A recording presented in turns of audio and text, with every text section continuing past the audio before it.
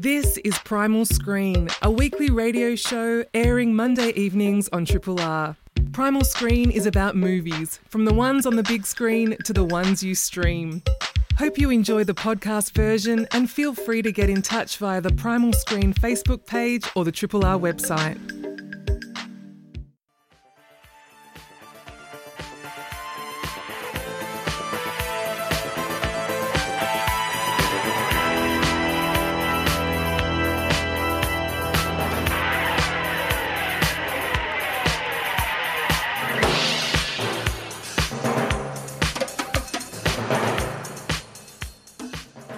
Hello and welcome to Primal Screen, a Triple R film criticism show and podcast. I am your host, petrifying Paul Anthony Nelson, and in the virtual studio, I'm joined once more by Spooky Sally Christie. Hello, Paul. And Freaky Flick Ford. I think I was called that in high school. Good name to have. Thank you both for joining us. Now, as Melbourne trudged slowly toward that crucial third step of coronavirus battling social restrictions, we here at Primal Screen have been bringing you our weekly ISO specials, spotlighting fantastic films from various eras, genres, and nations that you, yes you, dear listener, can stream or rent in your very own homes. As it's the month of October, we've decided to shine our spotlight upon Halloween, but in a different way. We're looking at films Halloween without horror, which is odd for us. We're looking at 3 films set amongst the Halloween season that aren't horror movies. First, we'll reaffirm our commitment to sparkle motion with Richard Kelly's 2001 debut, Donnie Darko. Then we'll sweep the leg in John G. Avildsen's 1984 classic, The Karate Kid. And finally, we'll make fetch happen with Mark Waters' 2004 high school comedy, Mean Girls.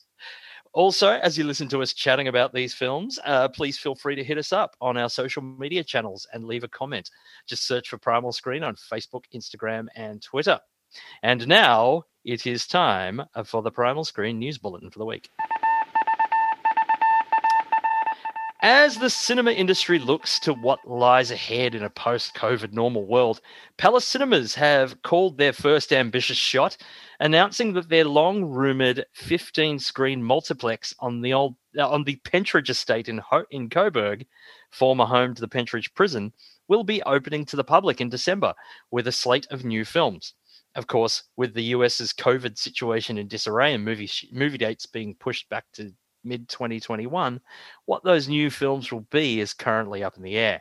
No fixed date has been set for the opening, but Palace do aim to open the new Pentridge Cinema site in mid-December 2020, with safety measures such as checkerboard seating allocation, allowing friends and family to sit together in groups of 2 whilst being physically distanced from other cinema goers, staggered session times to avoid congestion in foyers, hand sanitizer stations at cinema entrances and points of sale, contactless payment, and requesting where possible to book online or over the phone, all in place to keep cinema goers protected. Speaking of which, as Melbourne cinemas do continue to be locked down in the meantime, 2 local film festivals are gearing up for their first ever digital editions. The Indian Film Festival of Melbourne will screen 60 films in 17 languages, including 34 international premieres and 56 Australian premieres from October 23rd to the 30th. And KOFIA, the Korean Film Festival of Australia, will screen 18 new feature films from the 29th of October to the 5th of November, as well as partnering with SBS On Demand for a Korean Film Festival Presents selection of retrospective hits from the festival, screening on the SBS On Demand platform from November 1st to the 8th. So from the October 23rd, just search for the Indian Film Festival of Melbourne online, and it'll lead you to their site. And as of October 29th, search for KOFIA, KOFFIA, which stands for the Korean Film Festival in Australia, online to find their site. Okay, now listeners, please join us on the couch for our first film of the evening. Why are you wearing that stupid funny suit?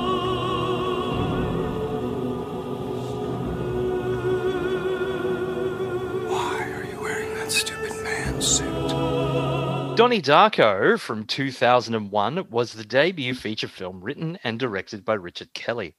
As the 1988 presidential election develops, troubled teenager Donnie, played by Jake Gyllenhaal, sleepwalks out of his house one night and sees a giant, demonic-looking rabbit named Frank, who tells him the world will end in 28 days, 6 hours, 42 minutes, and 12 seconds.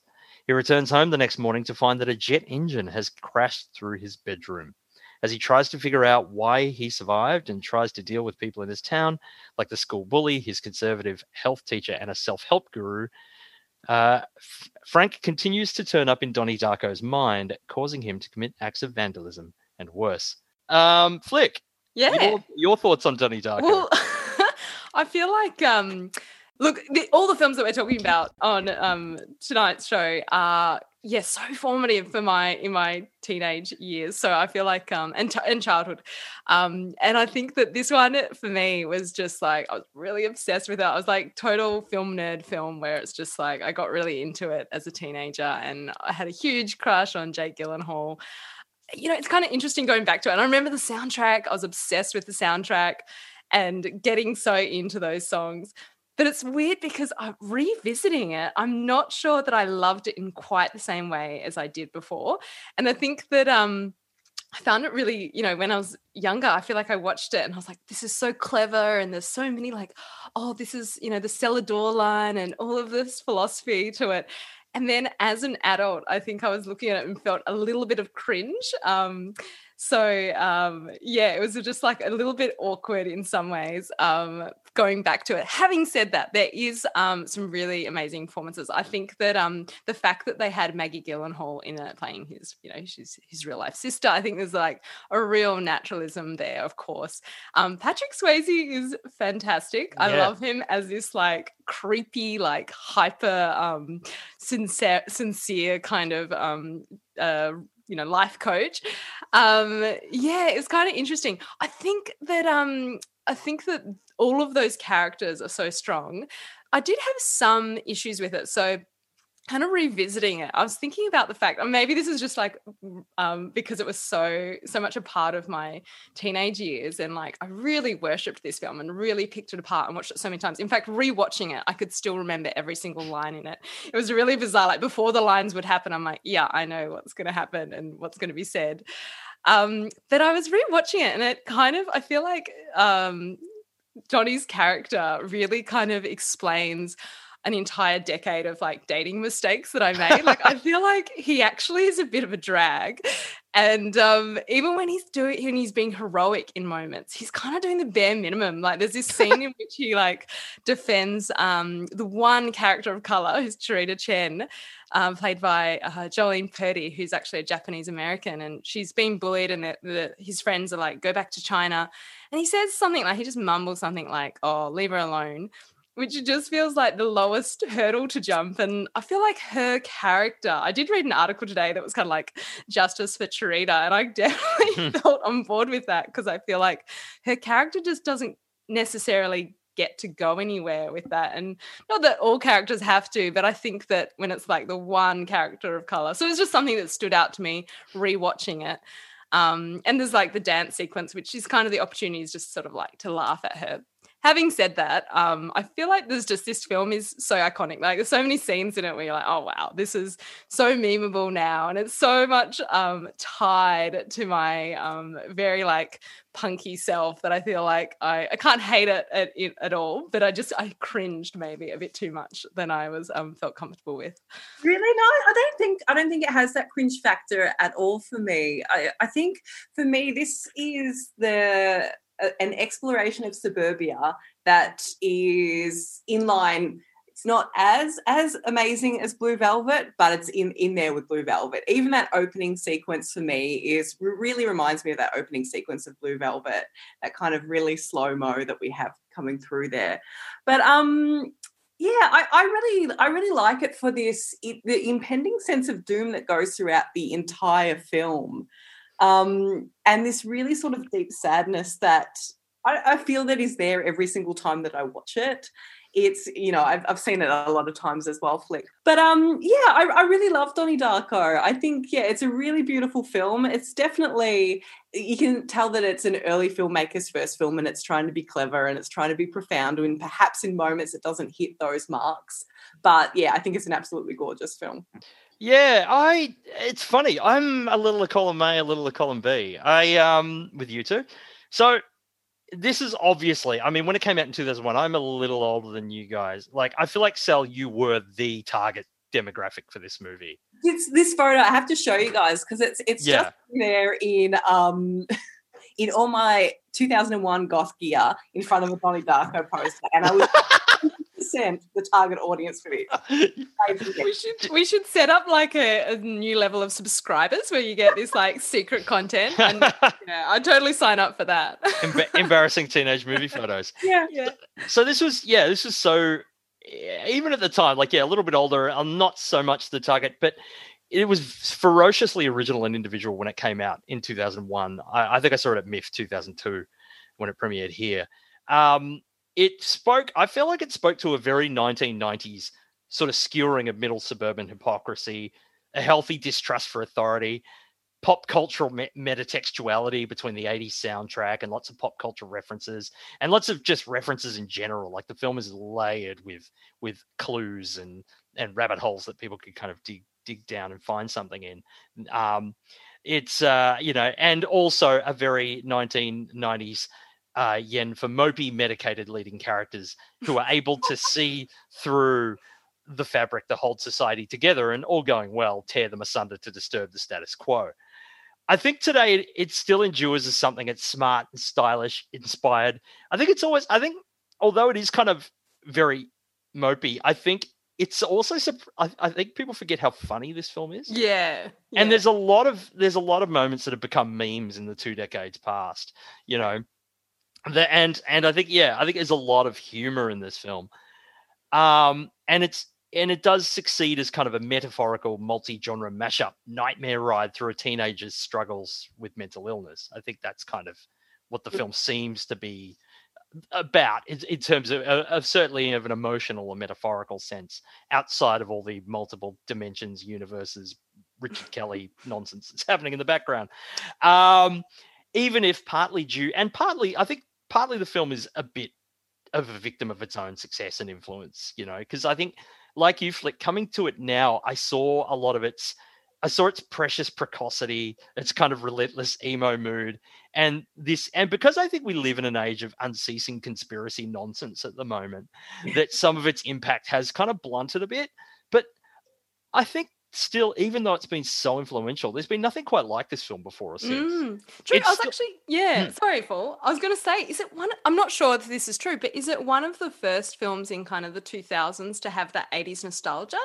Like, I feel like it kind of brought back that whole thing, and that's pretty iconic. Like, Stranger Things wouldn't have existed without Donnie Darko. Yeah. Like, Kelly actually fought to have it set in 88 because he couldn't imagine writing it for a modern time, because Richard Kelly and I are the same age, and he sort of was writing this sort of this period that, it's like, I can't write new teenagers. I don't speak like that. I don't know what they do. This is for when I was growing up and I was a teenager, and when this was sort of happening for me, and all the music I used to listen to and what school was like. So yeah, he really fought to have it set in 88. Apparently, and it was because at the time too, a lot of, as you said, Flick, a lot of films weren't set in the 80s, which to now seems bizarre. Now we're going to get a whole lot of movies. We'll get in 90s nostalgia. That will make me feel so old, I think. 90s nostalgia is too soon. But I was thinking, I did hear that Patrick Swayze actually just wore his own clothes from the 80s. From the 80s. Yeah, how wonderful. I also, who I really love in this film? Catherine Ross. Oh, she's great. Who plays his psychiatrist. I think she's fantastic. Another thing that I really, really like about this, because this does follow sort of all those tropes of, teen films with, the stupid teachers and the kids knowing better and all this kind of stuff. But one thing that really stood out to me kind of rewatching this was that, it is a film about mental health, and Donnie Darko is really loved by his parents. Yeah. And he has this, good psychiatrist, and there is this this really this want to help him by the older people in his life, which, you know, we kind of don't see a lot in these sort of other teen films. Yeah, exactly. Also didn't expect psychotic Seth Rogen to show up. Oh, I know. That's Seth Rogen. And that's his that's his debut screen performance, and his like opening line I think is something like "I like your boobs" or something. Yeah. So far he's come. Yeah, set the tone for the career to come. I think anyone that dismisses this film out of hand is missing a trick. I think there's so much going on, and it's so interesting. And yes, it is very first-time filmmaker precocious. And like, I'm going to come up with this multi-layered thing and people are going to be picking apart for years. Like, it's tailor-made to be a cult film. But I think that sort of stuff genuinely interests Richard Kelly. Like, Southland Tales are the same sort of... Have either of you watched the director's cut of Donnie Darko? No, I actually got advised not to watch it. Yeah, it's awful. Same. Like I am a fan of the movie. I love it. And the director's cut is, it's, I think, probably, you know, one of the few director's cuts that I've seen where it's just awful. Now, is it because it really sort of sets things out, makes things really obvious, and kind of tries to explain what the film is? So it does that in a really explicit way with text coming up on the screen, actually kind of doing that. The soundtrack is also different. So the soundtrack is so iconic, though. It's still a great soundtrack. So rather than opening with The Killing Moon, it opens with In Excess, Never Tear Us Apart. Oh, okay. Things like this are changed up, and it just doesn't have the same flow. It's very interesting. Yeah, I feel like sometimes that, you know, there's that whole idea of like, you just sometimes need a really good editor. Yes. You might have lots of great ideas, but... Yeah. Or once you finish the film, walk away. That's the film. Move on to other films. Don't keep coming back and tinkering. Yeah. But yeah, I think this is still, like, even though I think some of its impact has perhaps blunted, I mean, I'd be fascinated to see how a Zoomer audience would watch this. And how much they sort of relate to and get on board with. One, I suspect more than I'd expect. So I think it's while it's blunted a little for me, I think it still endures in a lot of other ways. Do you think that's because with like twist films, not that it's exactly a twist film, but do you think that might be the issue if you do have like a sort of slightly more lukewarm response to it? It's because it's not our first time watching it.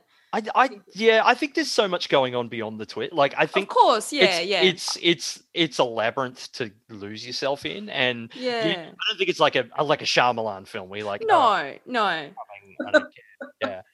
I'm trying to work out what it was. I think it's a lot to do with the emo mood of it. I think it's a lot to do with those very kind of 90s tropes, and you know, like you said, a mopey lead who does the bare minimum. I think that is a lot of it, and I think these days we're so awash in ridiculous conspiracies. I think that our tolerance level, certainly mine, for conspiracies. I don't know. I love the emo mood of it. I'm so into it. Not the conspiracies though. Well, if you would like to lose yourself in the labyrinth of Donnie Darko, and I think we all suggest you should, it is now able to stream on SBS On Demand or to rent or buy on YouTube, Google Play, Apple TV, Microsoft Store, Fetch, and Amazon AU. You're listening to Primal Screen on Triple R. Triple R on FM, digital, online, and via the app. You're listening to Primal Screen on Triple R with Flick Ford, Sally Christie, and myself, Paul Anthony Nelson. So we are doing a Primal Screen spotlight on films that are Halloween without horror. So films that are set in or around the Halloween period, as we are in October and Halloween is approaching. But, you know, a little bit different.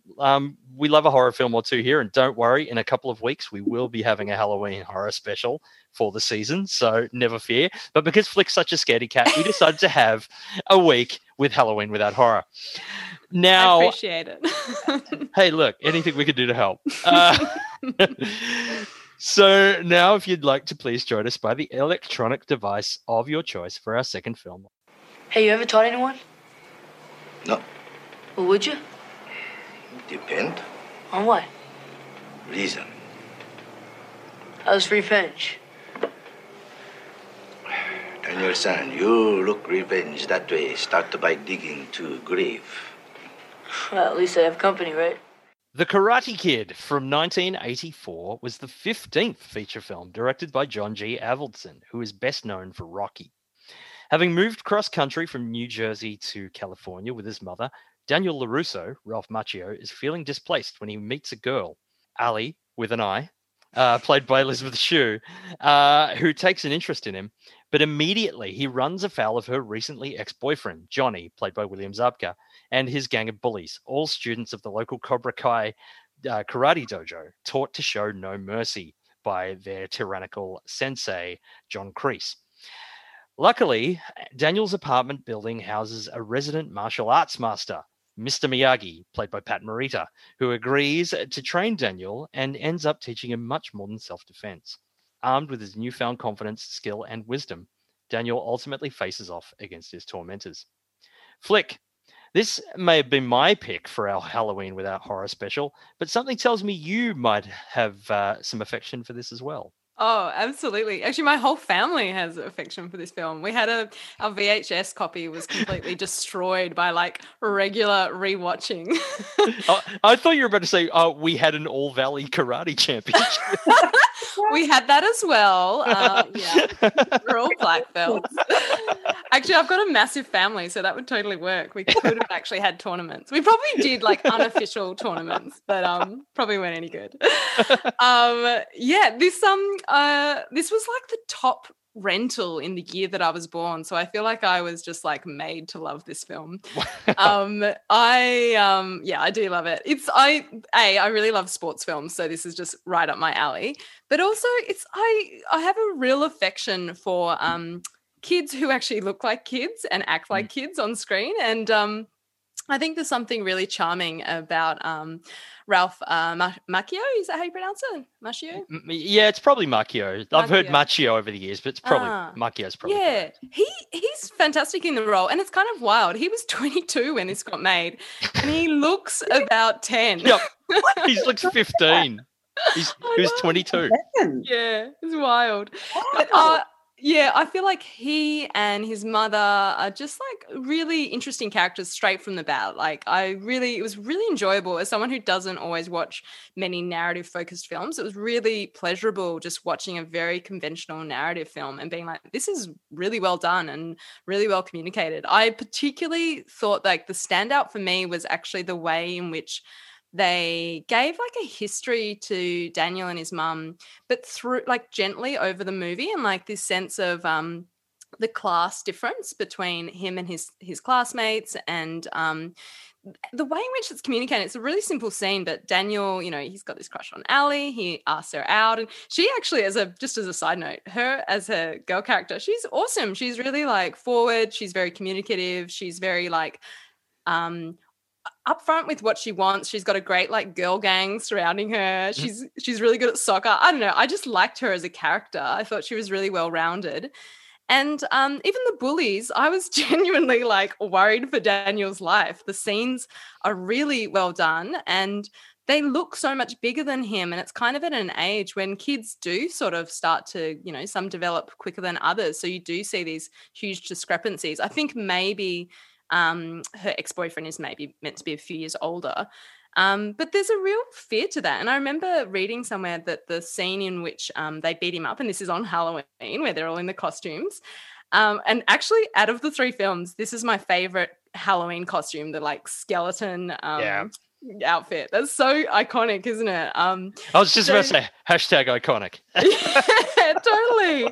It's so, and the scene apparently when they were first practicing it, apparently it was too violent, so they had to like pare it back because they were getting hurt. And so I think that the violence in this is really well done, and it's very believable, and he gets pretty badly beaten for a lot of the film, and it's not a complete like success. I mean, like you know, it's not like he just suddenly becomes amazing and like really ripped and like gets the girl and gets the car and everything like that. It's actually, he still kind of remains pretty scrawny and he gets like really beaten, and it's like more his perseverance.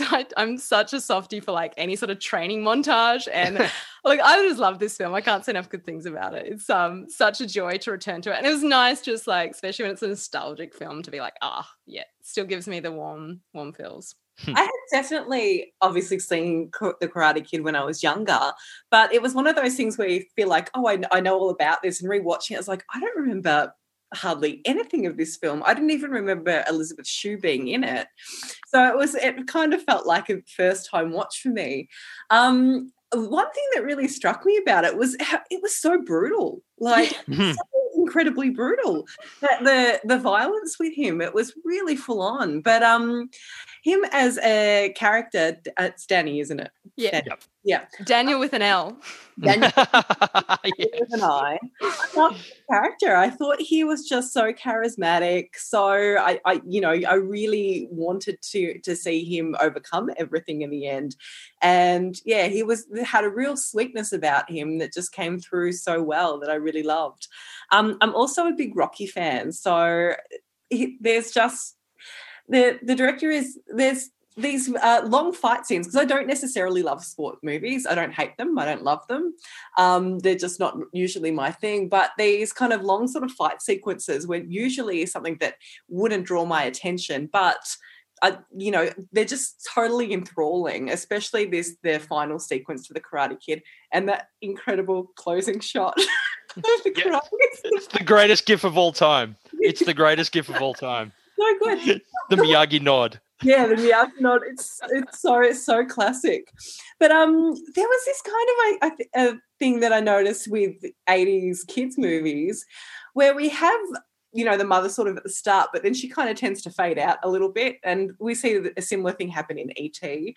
That was my only real complaint, is that I wanted her there more, because she is such a fascinating character, and I love their relationship. I love that opening sequence where they were traveling from Jersey over to California, and her kind of giving that backstory that her kind of dropping off throughout the film was a bit of a disappointment for me. But yeah, what a fun movie, and so much more brutal than I remembered. Like crazy. Well, it's funny. We all remember Daniel being beaten up by the Cobra Kai crew in skeleton outfits, which is again when you mentioned this topic, Sal, when you said this is what you wanted to do, Halloween Without Horror, this was instantly where my mind went. Because that image of those guys in those suits is so iconic. I haven't seen this since I was about 13 or 14 years old. This was played at my grade 6 school camp, which is hilarious. So it was kind of a film I saw a lot. It was very iconic when I saw it as a kid.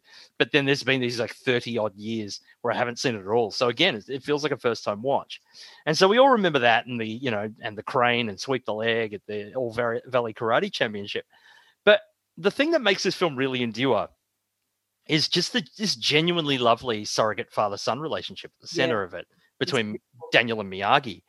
But the new sort of discovery for me is how much this film is about toxic masculinity and about deprogramming that. Yeah. And that Miyagi's whole thing is like deprogramming this young guy of his built-up anger, because he's angry because he's been moved away from home and moved away. And one of the great things about the way LaRusso is written, but also about Ralph Macchio's performance, is he has this very real teenage petulance. Yeah. And he's so cocky. Yeah, he's this cockiness, but also this anger and this kind of nascent toxicity that, like, if we let it go, if he didn't meet a Miyagi, who knows where it might have ended up. I haven't seen there's a YouTube Premium / Netflix show called Cobra Kai. The update, and and it I'm has. Pretty keen to see it, actually. Yeah, I watched the trailer today. It would be fantastic. Yeah, I've heard it's really good. Yeah. But there was a bit of a joke thing going on that Johnny is there's a thing on YouTube, a video like this guy saying that Johnny is the real hero of Karate Kid and that Daniel is the bully. And Daniel starts everything, and Daniel's always picking on Johnny and getting in his face, and Johnny's trying to de-escalate and then has to, and all this sort of stuff. But while that is a comedic reading, there is something in that in terms of Daniel having anger in him as well as Johnny. And it's this thing of meeting Miyagi is something that centers him. And that's the thing. Daniel, as we've said, Daniel's a nice kid. Like, Daniel's really sweet to adults. He's really good to his mom. He's really good. And yeah, I love their dynamic. But he just, karate focuses him. And, you know, his thing with Miyagi sort of gives him balance and gives him this sort of discipline and inner peace that really helps him. It's interesting that Daniel's two biggest allies outside of his mother, being Ali and Miyagi, see something that in him that, despite being a well-intentioned kid, he's too pissy and mixed up to see in himself. And and I think one of the surprises about this film, as well as it being so much about that masculine side and you know, and how we can become good men and not toxic men, is that it's Daniel gets in his own way a lot more in this film than I remembered. Like the whole thing with the shower curtain, like the whole thing of the Halloween party when he douses Johnny in water, like that was just completely unprovoked. Like that had been like, obviously they hadn't fought for a while, and it was like he could have just left well enough alone, and maybe he would have been okay. He wouldn't have had the snot kicked out of him by guys in skeleton suits. But I reckon that's like Danny's street style, you know, like he's got those smarts about him where he's like, okay, this dude beat me up twice, I'm gonna get my comeuppance. He's got that kind of New Jersey cockiness. I think it's there's times it's a bit heavy on the pan flute and, you know, cliches about Japanese Americans. And I think there's a lot of boys that have taken the wrong message out of this film, like things like Fight Club. You know, it's like they're more a bit about the fighting and the karate than Miyagi's lessons, which are really important even to today. But the characters and the actors playing them, especially Pat Morita, just feel so individual and truthful. Like you referred to Ali before being so such a good character. I completely agree. Like her independence and her take no shit attitude, Daniel's fear and teen petulance, because a lot of it is fear driven. You see, he's just so scared. One of Johnny's rigid control over his discipline, but his barely controlled rage at the same time. Miyagi's easy warmth and wry outlook. And the weird thing is that all four of them, even Johnny in the end, like, are kind of decent people. It's just Johnny's perverted by his sensei. And I think one of the main messages to come out of this film is Miyagi's line is, there is no bad student, only bad teacher. Apparently the actor, I forgot his name, who plays the Cobra Kai coach. What's his name? Martin Kove. Yeah, apparently he still gets people coming up to him on the street being like, I really don't like you. After I finished watching it, I was just like, oh my God, he's the biggest asshole. Like, I totally get that. I was like, Well, he is, John Kreese is the physical manifestation of toxic masculinity. Yes. Like it's all no mercy. You do this, there's no second prize. There's no, you know, and he's the closest character the film has to a cartoon, I think. Like everyone else feels very lived in, and he feels but he makes such an impression, and Cove's performance is so good that it just, it makes, it just really stays with you. Like I said, like you guys were saying, like you come out of it thinking, oh my God, that guy is just horrific.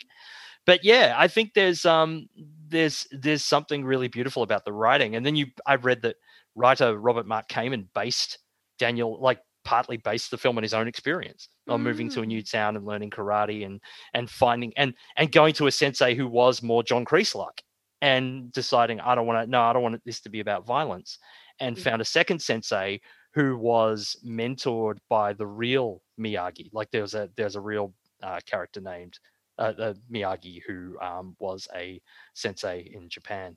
But yeah, I think it's more than merely, I coming into it, I thought, it's a teenage Rocky, isn't it? But I think it's much more than that. I think it's really lovable and really involving, and has, I think, you know, not to sound didactic, but messages that are still really important to young men today. Absolutely. So The Karate Kid is now available to rent or buy via YouTube, Apple TV, Google Play, Microsoft Store, Fetch, Telstra TV, and Amazon AU. You're listening to Primal Screen on Triple R. Triple R.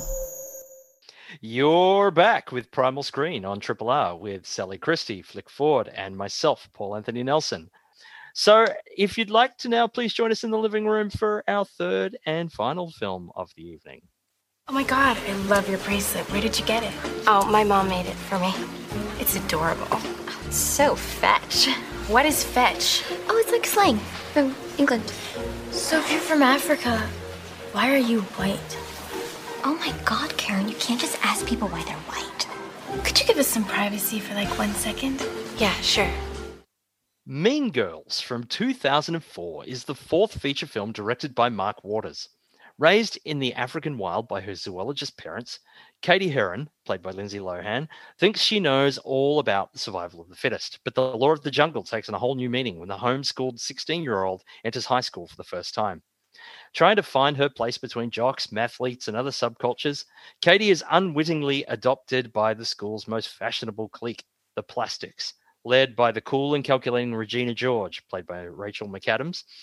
When Katie falls for Regina's ex-boyfriend, though, the queen bee is stung and she schemes to destroy Katie's social future. Aided by her misfit friends Janice and Damien, Katie's own claws soon come out as they plan to ruin Regina from the inside out. But will her success go to Katie's head and turn the entire school ecosystem upside down? Flick, as your pick for our Halloween Without Horror spotlight, what about this film is so fetch? Paul, stop trying to make fetch happen. It's slang from England. Apparently, actually, so I looked into this. Tina Fey apparently came up with fetch because she wanted to.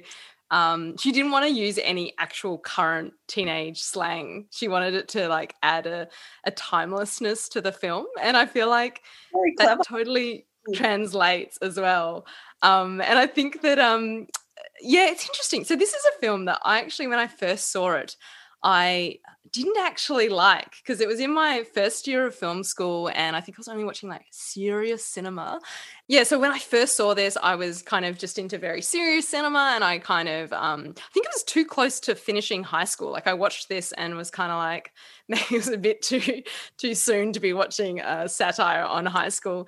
But I think it took me years later that, and I think this is a real slow burn of a film in a weird way because I feel like it has remained kind of timeless because it's kind of a cutout sociological investigation of high school life, a very particular kind of high school life, like very Americanized, of course. But I think it took me a while to actually get the humor behind it. And it sounds ridiculous, but I think Tina Fey wrote it with this idea of female empowerment. It's actually kind of critiquing a lot of the teen films that I thought I mistook it for. It kind of has this branding as a mean girl, and it actually is has a lot of heart to it. Also has some amazing, like really quick lines. It was a joy to watch this in a lot of ways.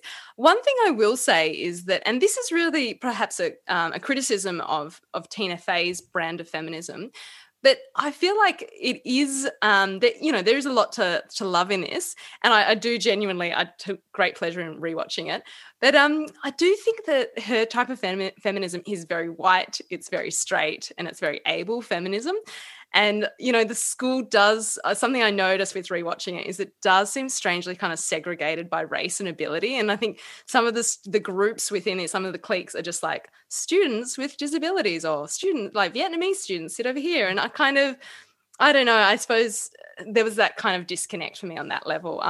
Having said that, I think the wonderful pairing of like Rachel McAdams and Lindsay Lohan, who apparently like often seen as like the reverse, like Rachel McAdams is like this darling sweetheart and Lindsay obviously gets kind of cast as this bad girl. I really liked the reversal of that in this. I don't think it was a reversal at the time. I think it was kind of what it was. Not. It's become that since. Yeah, okay. In my head, I was just like, they're switching around. Lindsay was right. Disney girl, she's Parent Trap and Yeah, true. Friday just before this was her kind of big feature before this, but I only saw Mean Girls for the first time about 2 years ago, and the script is absolutely fantastic and it is really, really funny. I feel this isn't just with Mean Girls, it's with a lot of these female teen films across the board that I do quite enjoy, like things like Clueless and Heathers and things like that, where there's a lot of this popularity on it is based on wealth, and that really gives me the shits. It's what you were saying before, I guess, Paul, in regards to Karate Kid, where young men are taking away the wrong message. With the Karate Kid, I feel that is often the same thing with films like Clueless or Mean Girls, where they do have a message to them, but that's not what young women are taking away from these films. having said that, though, I do think it is a highly entertaining film. And like I said, the script I think is great. I think it's really funny. I do agree with you, Flick, in regards to, I guess, its feminist statements towards the end seems insincere in some ways. It seems almost a little bit tacked on, and it's looking specifically at girls being bitches and not anything else to do with why that happens. Why are girls bitches? Why are they cruel to each other? What's kind of a bigger issue here, which I don't know, might be too complex for a teen film. But yeah, that's kind of, yeah. But I do really enjoy Mean Girls. It is a great film. Yeah, I've got to say, I think there's some clever asides here, and the cast is ridiculous, and they're all terrific. I think Lacey Chabert and Tim Meadows might be my favorites. How great is it as well? Like, what a flashback as Party of Five. I know. Yeah. But it's never landed for me. Even when I first saw it about 15 years ago, it just I was a little bit underwhelmed by it, and coming back to it again, I felt the same, if not more so. There's kind of a cartoonish broadness to it and a reliance on tropes that really just kind of, it just distances me from the film. I just don't believe anything for a second. And I think it's interesting that you talk about that that you both mentioned, like the kind of the racial dynamics in this film, but also the way high school works and the wealth and all that sort of thing. You've got a main character. Like I maintain, like, the whole thing with like Katie being raised in Africa, the film does nothing with it. No, like, absolutely. Like, it's purely a mechanical excuse to, like, how can we have a 16-year-old who has no idea how high school works, and then put, like, no idea, like, she's never seen a high school movie, she's never seen high school. Like, it seems like a very mechanical thing to get us to that point, because I feel like if she's this individual thinker who's raised in Africa, why isn't it, like, the minute she gets to the school, it's like, why is everybody so white? Where are all the people of color? What is this? And her other thing would be, she'd be more critical of the plastics and more and, like, she's so easily seduced by them. Like, she's very wide-eyed and pliable. Like, she's made to look quite naive. And I don't think she'd be that naive with zoologist parents. Like, I feel like she'd be really switched on. And I feel like the film misses a real trick with that. And I think it also welches out of the Janician thing. Like, I think they could have actually made her gay, and I think I think that, again, sorry to interrupt there. Yeah. That's something that I think is where the limitation of Tina Fey's feminism is, and that's why I take, like, an issue with that, because I think that there's a lot of, like, ways, like, I think it genuinely, like, is a very funny film in a lot of ways. But I think that it doesn't actually always go there. Like, there's a lot of, like, ableist jokes in there. There's lots of, like, racist jokes in it. And so I think that it doesn't necessarily know what to do with it, because is it interrogating it, or is it just, repeating it? So yeah, I think it doesn't always know what to do with it there. And I got to say too, I mean, if you want to, I mean, I'm all cool with ripping off Cruel Intentions wholesale, but at least wait until the body's cold. It was only 5 years later. It's so different, Paul. The Burn Book. Yeah. But I think that's more the thing, and that revelation and the way that plays out is almost identical to Cruel Intentions. I think, though, that this, because I also didn't like it for those same reasons, that I thought it was that kind of film, but I think that it's trying to make fun of that, like, it's trying to satirize that, if that makes sense. Yeah, maybe I'm giving it too much credit, but I strangely am liking it the more it goes on. yeah. Or maybe just like poor Gretchen Wieners' Fetch, I'm not sure this film is ever going to happen for me. That is a good joke, though. Yeah. Fetch, not my joke. So Mean Girls is now streaming on Netflix, Stan, and Amazon Prime, and is available to rent or buy via YouTube, Apple TV, Google Play, Microsoft Store, Fetch, and Amazon AU. You are listening to Primal Screen with Flick Ford, Sally Christie, and myself, Paul Anthony Nelson. We reviewed Donnie Darko, now streaming on SBS On Demand, The Karate Kid, now streaming on Binge, Mean Girls now, and all three films are available to rent or buy via YouTube, Google Play, Apple TV, the Microsoft Store, Fetch, and Amazon AU. You can also subscribe to the Primal Screen podcast via iTunes or wherever else you find your favorite podcasts. But please join us next week for our monthly spotlight on new releases, films coming directly to your home via streaming or rental platforms. Our social media channels will reveal the titles we'll be digging into, so search for Primal Screen on Facebook, Twitter, and Instagram, and check them out this coming weekend. A huge thank you to Morty Osborne for editing the Primal Screen podcast, to Killer Carl Chapman for paneling and providing a producing assistance for our show. Thanks for listening to Primal Screen, a weekly radio show airing Monday evenings on Triple R. Hope you've enjoyed the podcast version and feel free to get in touch via the Primal Screen Facebook page or the Triple R website.